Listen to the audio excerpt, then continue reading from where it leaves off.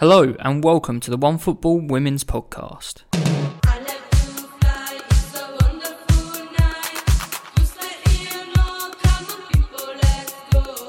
Hello and welcome back to another One Football Women's Football Podcast. This week I am delighted to be joined by Alex Ibaceta. Nailed it. And Jessy Humphreys. Oh yeah, thanks for having me. Which is a much less difficult name to pronounce, and one that I don't have to remind myself how to say it. Usually we start, you've both been here before, we usually start with the WSL, and then we take a trip around Europe or to Australia or wherever else we want to talk about women's football. This week we're going to start, I think it's only fair to start in Spain and with Barcelona, after they were crowned champions again. They did so with 6 games to go in a 30-game season. To put that into context, or add a little bit of perspective, that's the same as winning the men's Premier League or Serie A or La Liga with between 7 and 8 matches to go. It's completely ridiculous. They've won all 24 of their games this season. They've scored 136 goals. They've only conceded 6. And the crowning glory is that they managed to be crowned champions, having beaten Real Madrid. Alex, how does it feel? Feels great. Yeah, it's a weird one because it's like, obviously I'm a big Barcelona fan and then a journalist like on the side, so I kind of have to balance it in terms of what I tweet and kind of express. But I was buzzing it. I wore my Barcelona hoodie to my match on Sunday after watching the game, so I was buzzing on the inside. No, but I mean, look, it was inevitable at the end of the day, but it's still such a nice feeling that they're kind of doing it the way they're doing it. They're still, high scoring, and the fact that they beat Real Madrid 5-0 was not bittersweet, but just like really, really nice to win it in the Clásico and at home. It was a new attendance crowd. All the important people were there, and the trophy was pre-match. It was there set up already, and it was going to happen whether anyone wanted it to or not. But no, it's amazing. This team, for example, Xavi said a quote yesterday about how this women's team is an example for the men's team, and that coming from him, he was part of that dream team for Barcelona. He was part of that perfect team. So for a player like that to kind of appreciate and acknowledge what the women's team are doing right now was pretty big, and I think that kind of sums up the buzz around this team right now. We've seen quite recently, it's so hard to talk about a team winning the league when everybody knows they were going to win the league. And obviously, the 100% record is the thing to play for mostly still now. But what did it mean for it to happen against Real Madrid in particular? It's a tough one to explain in the women's football side because obviously Real Madrid women are really, really, really new.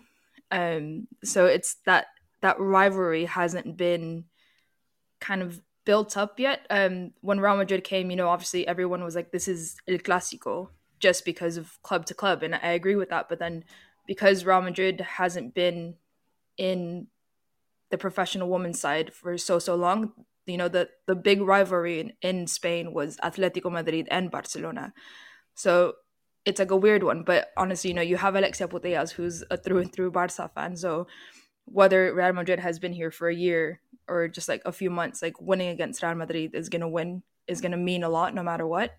So it's brilliant. I think it was just 10 times better that they won against Real Madrid at home in front of everyone. So that was really brilliant.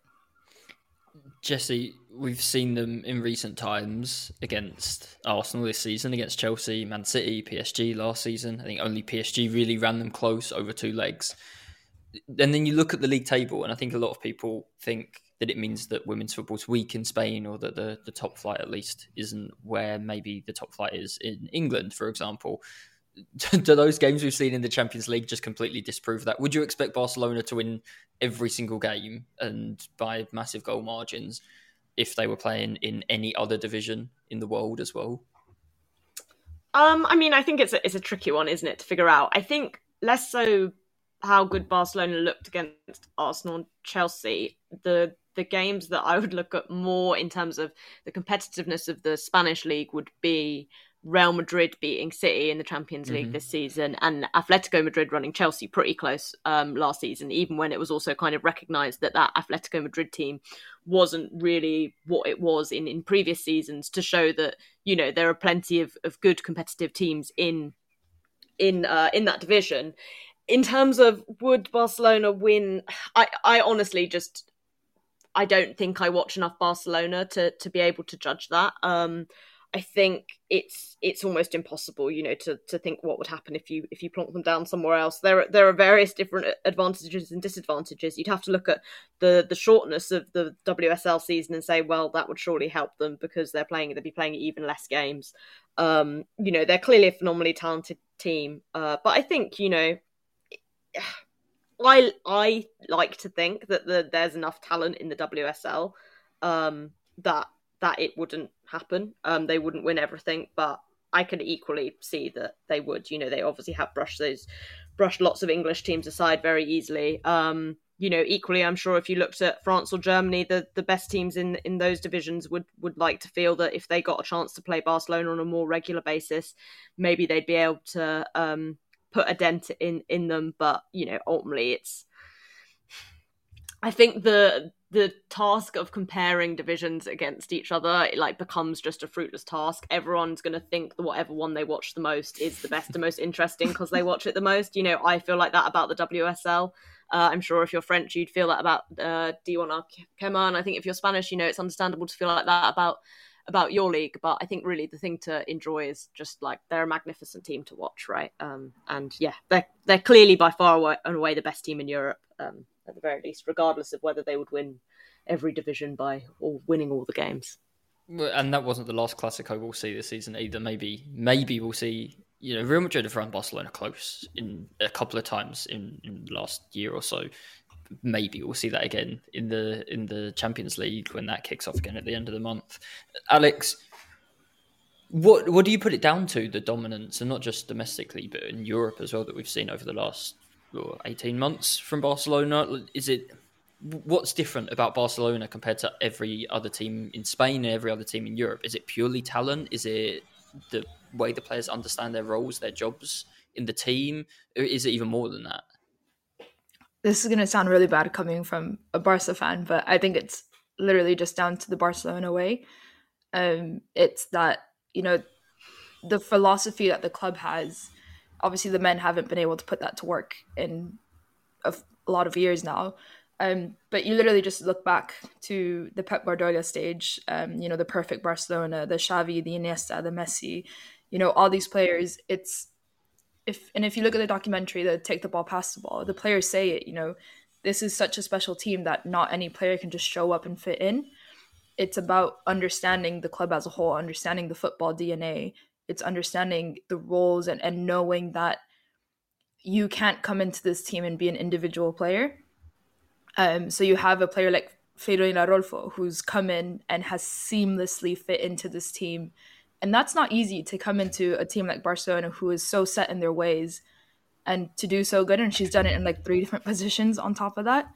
So I think it's just the perfect, and, you know, all of these players, you know, Patria, Aitana, you know, all these, Claudia Pina, all of these young players coming through have come through La Masia, have come through that Barcelona DNA, have learned to play football the Barcelona way and no other way. So I think it's the big focus of this team is the fact that all these players fit in so well into the Barcelona style play and the Barcelona DNA. I think it's just mainly down to that, because once you, I mean, obviously if you like Johan Cruyff, you know, it's a very specific style of football that either you really like it or you really don't. But if you do it really, really well, it proves that it's worked under Pep and now under this women's team. So I think it's just down to that, and kind of the unison of all the players that are it's not buying into it because they just believe in it, but it's the fact that everyone's on the same page, everyone's working as hard as the person next to them. You know, you have a player like Alexia Putellas who's leading this team on. So it's just a combination of everything and kind of just everything fitting together perfectly. And you have, I think it's the way that you train and the things that you focus on when playing the Barcelona way. I think it's a bit superior to the way the other teams are. I And I mean I that. enjoyed the hesitation as you said Yeah. that. I was like, it's hard to explain because when you look at, the technical level of this team is ridiculous. Like, there's not many players that will have the calmness of Patrick Haro as a six. She pulls off these moves when she's in a defensive half. Like, if she loses the ball there, Barcelona are probably going to concede, and she pulls off these moves like nothing. And you have obviously Alexia Putellas, who can do it all. You have a player like Mariona, who's a winger, but she can play literally everywhere on the pitch. She'll start on the left wing, she'll end up on the right wing for some reason. It's just the individual qualities of all these players like seamlessly fit in together to create this amazing team. I think that's a good way to explain it. But no, it's down to everything. But I think it's just down to the unison of all the players and being on the same page and wanting the same things and wanting to play the same style. Last thing I wanted to ask you, and I think we might have just got the answer there. You just brought her up, I think. Who is you mentioned take the ball, pass the ball, and you mentioned the Xavi and Iniesta and Messi and the players that everyone always talks about, but there was obviously also Pedro and Busquets in that team. And with the women's football, especially Spanish women's football compared to the WSL, not so accessible. The big names stand out quite quickly. The goal scorers and the players who make things happen. Obviously, Alexia Putellas is the leading name now, maybe in women's football worldwide. The likes of Lika Martins and Asa Shuala. Who is the player that people should know more about in this Barcelona team? That's a really hard question. Who doesn't get the praise that they deserve? I think there's two. I think Patrick Haro is definitely a player that I would have said that one. Yeah, she doesn't like the things she does just don't make sense. Like she does everything that Alexia Putellas does. She does the nutmegs, she does the amazing footwork, but she does it from a defensive midfielder position. Like you don't see that in a six at all. Like a six's role is to receive the ball, get out of pressure, and then play out. Patrick does all of that, and then on top of that, she's like techers. Like she scored a goal yesterday, top of the box. The ball came out from a header from a defender, top of the box. The ball bounced, and she just hit it on the half volley. An absolute rocket, top bins. And she's a complete footballer. She does everything, and for some reason, people just don't pick up on her name. And she's really young, she's in her early 20s, so she has her entire career in front of her, and she's already arguably one of the best, if not the best, defensive midfielder in the world right now. And she's underappreciated, and she's not recognized in all these kind of, like, these awards don't mean anything, but, like, if there's a player that you want to start recognizing and let her, it's more about her football rather than her name, just, like, expose her football to the world because she's an outstanding player. And then you have Aitana Bonmati, who's also she's amazing. She plays in the midfield as well, but her skills are just as good, but she has a slightly different role. She's actually really good at she's really tiny, like she's quite petite, but she'll outbody you, get the ball back, do a little Cruyff spin or something like that, and then distribute into like space. But I think Patrick is kind of the biggest name that I think people need to catch up on that.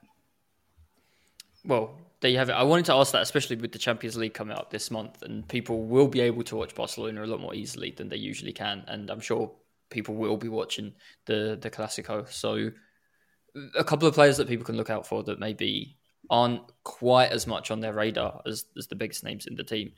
I want to move on now to the WSL, and firstly, Manchester City. There are maybe bigger places to start, but Manchester City's win over Tottenham, I think, is fair to say, puts Tottenham out of that sort of Champions League battle a little bit. Another game without a win for them. Caroline Weir can't stop scoring. Man City's players are fit again, and they're beating everybody in the league. They're beating everybody that isn't named Chelsea or Arsenal. Jessy, how do we look back now and judge this Man City season? Now that players are back, they are winning games more regularly. They obviously won the Conti Cup last weekend. What do we actually make of this Man City team? I think even if they do sneak into the Champions League spot, you still have to look at this season as like a total failure. I feel like because of how bad they were at the start of the season, feels like there's a bit of narrative rewriting going on here. But like City literally went over the summer and signed like the top goal scorer from the French division. They signed like a whole host of like incredibly talented players. And I know they had injuries, but even with the players that were available, there is no way they should have been losing the games they were losing. They crashed out of the Champions League before they even made the group stages. Okay, they've now like gone and got a Conti Cup, but you know, this is a team who have spent, you know, akin to what Chelsea have spent over the past, you know, handful of years or so, and they've got one WSL title to show for it. They might scrape into a third Champions League spot, but like, even if they do that, it's crazy. Like, they're really bad. Like, even this game against Tottenham, like, they were still really bad. I just, you know, I feel like what we're seeing now is the quality of players that they've got when everyone is fit means that you can go and win games, but that's not like sustainable because it's not based on what's actually going on the pitch. It becomes based off like individual moments of quality or teams switching off. You know, if you've got Lucy Bronze and Tottenham are just going to allow her to like waltz all the way along the pitch to the edge of the penalty area, then yeah, you're probably going to score a goal at some point. Do you know what I mean? But like, that's not because this is a good team. That's because you've got Lucy Bronze in it. Yeah, I mean, it's very, very hard to argue when you put it across like that. And we've seen, I don't know, where do you stand then on, I think the WSL with, you know, ups and downs for the teams involved, but the last few years we've had sort of this big three has emerged, this top three has emerged. Where do you see City's place in that now? Do you see that definitely being like with Man United and a step below Arsenal and Chelsea? Or do you see, with all the talent that's there, do you see the makings of a squad and a team that can close that gap again next season and be right there in the title race?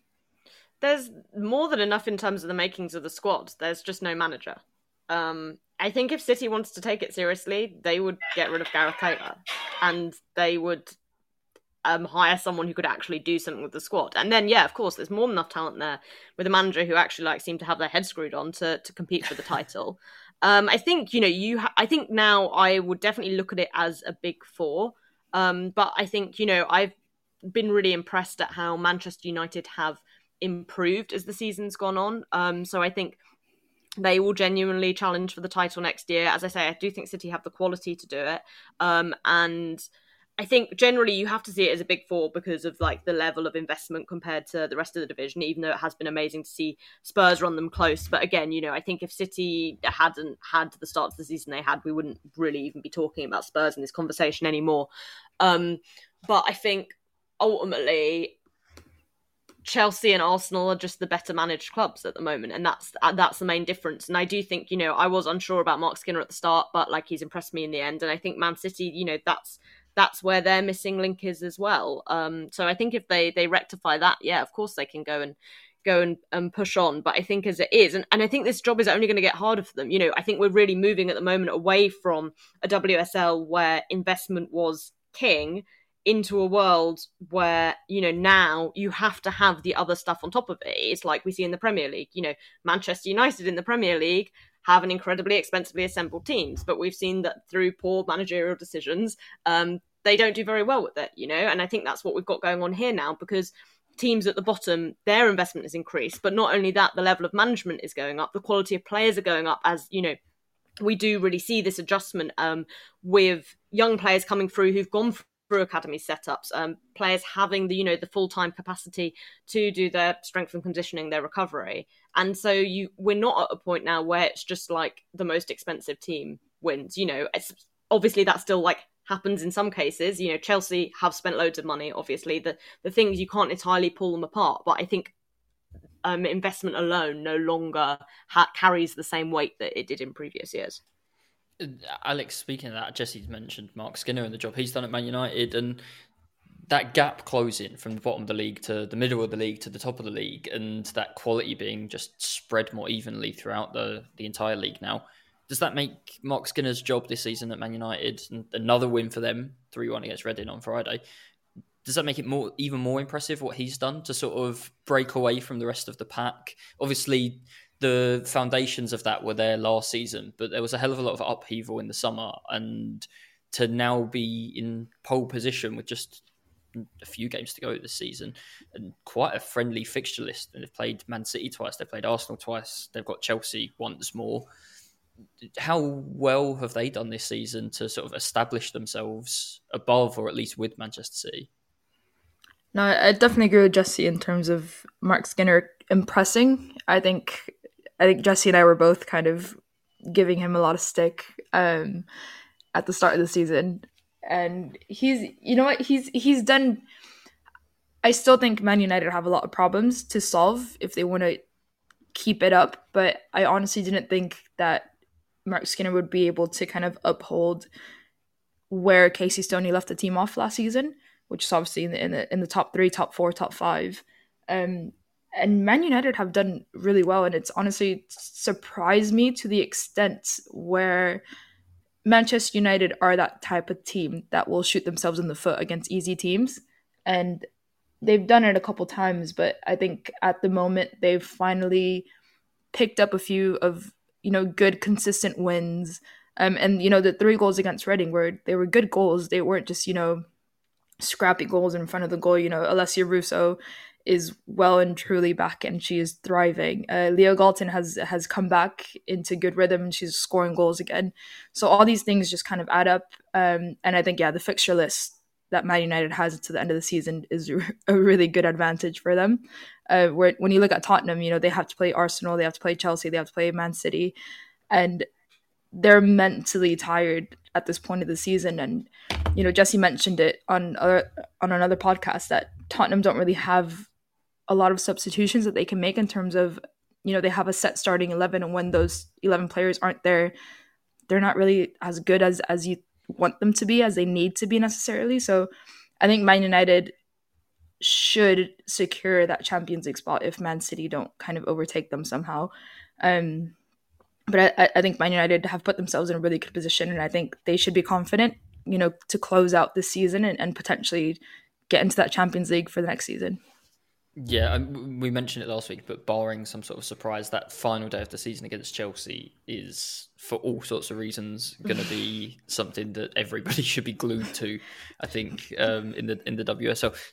Going on to Chelsea, and before the on-field stuff, just obviously the off-field stuff, we know that Chelsea things could change very, very quickly. So the situation is incredibly cloudy and unclear. But as of right now, Jessy, they can't sign anybody, and they can't sell anybody, and they can't, more importantly, maybe renew any contracts. What's your biggest fear at the moment for Chelsea? And as all of this goes on surrounding Roman Abramovich and the ownership and the threat of administration or bankruptcy, what do you hope the women's team, or do you think the women's team will be prioritised alongside the men's team to make sure it's protected? Yeah, I think that's my biggest fear, is that, I maybe I shouldn't, but I generally feel quite confident that the club will be sold and it's not just going to go insolvent. But I mean, maybe that's famous last words. But I think the concern is that whoever comes in, whoever's comes in is going to talk the talk, right? But we know that's very different to like what that actually looks like. You only have to kind of look at Liverpool, who I think are an amazing example of a club who love to like do these broad brushstrokes about how they care about the women's team, but when you like lift the lid on it, it's all a bit smoke and mirrors. And I think that is a concern that, especially as the costs associated with the women's game do begin to rise, that whoever comes in doesn't see that as a priority. Now, I like to think that, Chelsea's position within the global game means, and the attention that now the women's game gets, means that it will be quite hard to let that slip. But, over a number of years, you never know kind of what's going to happen. And I guess there are lots of like different things that go alongside that. Emma Hayes has obviously had an incredibly positive relationship with the upper echelons of the Chelsea ownership, whether that's with Abramovich itself, but also with Marina Granovskaya. And then you worry that, you know, a new ownership, does that start to change those positions? And therefore, you know, her position within Chelsea as an ecosystem and what impact that might have. I think in the short term, the contract situation is a bit of a worry. You know, Chelsea are pretty good as a club compared to some in the women's game at tying people down to contracts. I realised the other day that Lauren James is like on a 5-year contract, which must be like one of the longest that's ever existed in women's football. But, you know, there are some players who could potentially, you know, look to leave. I think some of them, like Jonna Anderson, aren't necessarily like unexpected ones. I think it's clear, you know, Sam Kerr's contract got like done and dusted a long time ago. But players like Ji So-yun, that's like more of a question mark. It's quite surprising that one hadn't already kind of been sorted out. And, you know, that would obviously be a real shame. But I think realistically, you know, whilst there might be departures that would be sad, they wouldn't necessarily, you know, they would be ones that kind of would reflect the change and turnover within the club. But then the other worry is if those players are going to go, how do you replace them? You know, even if these sanctions are lifted and Chelsea can sign by the summer, if you're like looking at players now, and again, because the contract situation in women's football is often so short, like players know that they're going to be on the move a lot before than you might in the men's game, because you're not necessarily buying players out of contracts. You're looking at players, you know, and you're convincing them to sign on. Now, if Chelsea want to approach players at the moment, you're like, why would those players like have any interest in joining this club when like they technically like can't sign for them? And I think that's the concern, is that even if the sanctions are lifted, do you just basically have like a transfer window where really you can't make any moves, because anyone who's a big player who might be on the move is going to look at, you know, every other club in Europe as a preferential destination to Chelsea, I think. I think that is as comprehensive as I was hoping for, and as we can actually get into it right now. Alex, I don't know if you've got anything to add. No, I mean, I agree with everything. I think it's a hard topic to talk about because you have no idea what's actually going to happen.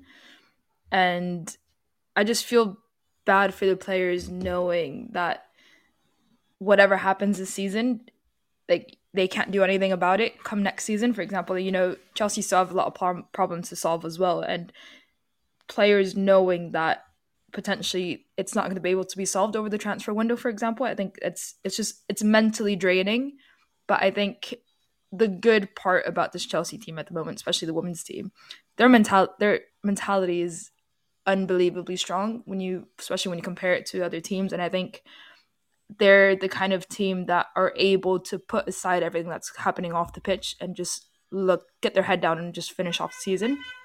So I think in terms of that, I don't know if we're actually going to see any effect of it on the pitch as much as you would expect it to be affected, if that makes sense. But I think we're not going to really talk a lot more about it until the end of the season or close to the end of the season, of course when something actually happens in terms of news. But I think the players are well capable enough of just putting their head down and just focusing on the season. Yeah, I mean, firstly, they've won 2 games now since all of this uncertainty started to crop up, and you could just feel people at the weekend starting to get ready to act like this had an impact on the players. And then, well, we all know what happened, and Sam Kerr popped up in the last minute. Before we talk about that, I wanted to talk about Hannah Hampton, and we had it a few weeks ago with Megan Walsh for Brighton. How much are goalkeepers raising their game against Chelsea? Or is it just because Chelsea is so good that goalkeepers are so busy that they're in a position where they have no choice but to make a bunch of saves? Jessy has a much stronger opinion on this than I do. I don't think Hannah Hampton was that good at the weekend. I thought she made the saves you would expect her to make. Okay, so I hear when people say this about a goalkeeper, my mind instantly goes to Tim Howard against Belgium in the World Cup, I think 2014, and he made a bunch of saves and they were pretty much at him, and Belgium just kept shooting and not into the corners. and everyone I think it was a world record or a World Cup record for saves made in a single match by a goalkeeper. And then every single one, people going mad about it. And then it was like, yeah, but if he let any of them in, you'd be like, what's he let that in for? So do you see it like that? That it was just poor finishing and Chelsea maybe didn't take their chances? Yeah, I do kind of feel like that. I think the Megan Walsh example, is different. I think Megan Walsh has had a really good season. I think you saw that against Arsenal as well on Sunday night too.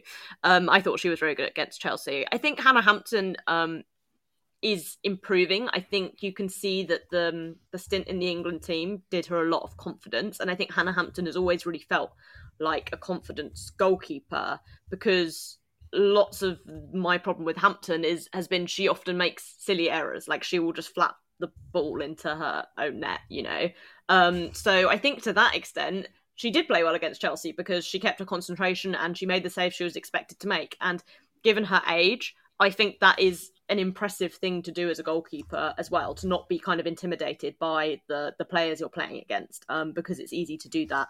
But I do think that Chelsea's finishing was not particularly good. I thought Beth England headed over the bar and she should have scored. Sam Kerr had a couple that went right at Hannah Hampton. Sophie Ingle had this really bizarre one where she had a totally free volley from a corner and she just literally I don't know. It was like she was in a passing exercise the way she volleyed it to Hannah Hampton's hands. So Gura Wrighton slipped over and just put the ball at her. So I think for me it was more about Chelsea's finishing than Hannah Hampton being immense. But as I say, I do think she's had a good second half of the season. There were no worries about the finishing in the final minute. Alex, what was better, the pass, the first touch, or the strike, or the celebration? You definitely have to go for a celebration in that case. No, it was the way it happened. It was scrappy, but the way Sam Kerr controlled the ball with her chest off the bounce and just lobbed it kind of past the keeper, I thought that was brilliant control from Sam Kerr. She made it look easy, but to have the nerve to kind of just keep your cool and control the ball like that, it's not easy. So the finish was brilliant, but then the celebration was just on another level. It was that photo of Erin Cuthbert and Emma Hayes was definitely the best part. And I finally watched it back and I realized they hugged right before that photo, and it was kind of like Erin Cuthbert pushing away from Emma Hayes, but it just looked like she was trying to hold back Emma Hayes from the celebration for whatever reason, which I thought was brilliant. But no, it was definitely a celebration, and I think maybe Sam Kerr got a lot of crap for celebrating like that, but it is a really important goal, and the fact I don't get why she got crap at all. It's so confusing. I don't understand, because it's if you look at the game, the chances that Chelsea had, they should have scored way before that, and the pressure is on them to kind of keep up with Arsenal. So that goal was it was, whether it was a title race on the line or not, the relief of that goal was big. And on top of that, it's a really important goal for the title race. So, she had every right to celebrate like that because it was a very important goal. And come the end of the season, that could be the winning, that could be the winning 3 points of it all. So, no, the celebration was brilliant. But yeah, overall, I think Sam Kerr took that really well. Yeah, I think I'd be surprised if there wasn't a celebration like that for a goal like that in the way the league table stands and everything. I think, for me personally, by the way, it was the first touch. It's just incredible. I did also really enjoy a photo. Everyone talks about the photo of Erin Cuthbert. I really enjoyed the photo of Sam Kerr just giving the referee a thumbs up as she received the yellow card. That was really good. That was a big mood. Fair enough, I'll take that. I saw someone point out that Sam Kerr's 2 yellow cards this season have been for taking a shirt off and for pushing that guy over in the Champions League. Yeah, that's I don't know what a third yellow card could be to complete that particular hat trick, but pushing someone over with her shirt off. Potentially. Whatever way she's going to find to get herself booked next is going to be pretty iconic, obviously. Anyway, Jessy, what was your favourite part of the goal or of the game? My favourite part of the goal was Millie Bright putting everyone off by playing up front again. Obviously, we love to talk about that. I'm obsessed with it. I was saying on another podcast how funny I find it that Emma Hayes is like doing the commentary for all these England games, but she's obviously like writing down loads of notes as she does it, because we've had Millie Bright up front. She's put Fran Kirby on corners after Serena Wiegman did it. I'm just like, wow, you really make sure you get the most out of these games, gal, because it's working for you, So yeah, game recognises game between Hayes and Wiegman, I guess. The game as a whole, I mean, I think it was just, we talk a lot about like Chelsea's mentality and how much that can help them as a side, but I think, this season has been really bad for that notion, because there have been kind of so many collapses, poor results, like an inability to kind of take control of the game or to find that little bit extra when you really need it. And I think, we did kind of something similar against Leicester where we won 2-0 and we scored 2 goals in the last 10 minutes, but I just felt like the result, both in terms of like what it meant on the field for the WSL as well, but like you can't take away, I think, the off-field stuff too. It just felt like such a release of emotion, and I just think as a moment in and of itself, regardless of what happens now with the rest of the season, it was like totally unforgettable, and it's what you want as a fan, isn't it? Like that feeling is, there's like no better. And it was just so hilarious as well that then Kai Havertz scored the exact same goal at the exact same time for the men to win 1-0, and I was just like, this day has been exhausting, like, to be a Chelsea fan, but given everything that's gone on at the club, like it was a really nice way to spend 3 hours on a Sunday. Obviously, that result and that last minute goal was a dagger to the hearts of Arsenal fans who played later in the day against Brighton. Alex, firstly, what do you think it does to Arsenal or to Chelsea, whenever that might happen next, to play second in these weekends when both teams know if Chelsea win every single game, the title was theirs? If they drop any points and Arsenal win every single game, the title was theirs. Would you rather play first or second? And do you think it does anything to them? I don't know if it does anything to them. I know Arsenal are quite happy with having Chelsea chase them rather than the other way around. I think Arsenal are the type of team that are prone to potentially crack under pressure. So I think having the pressure off them really suits them in terms of, I think, just an overall personality of the team.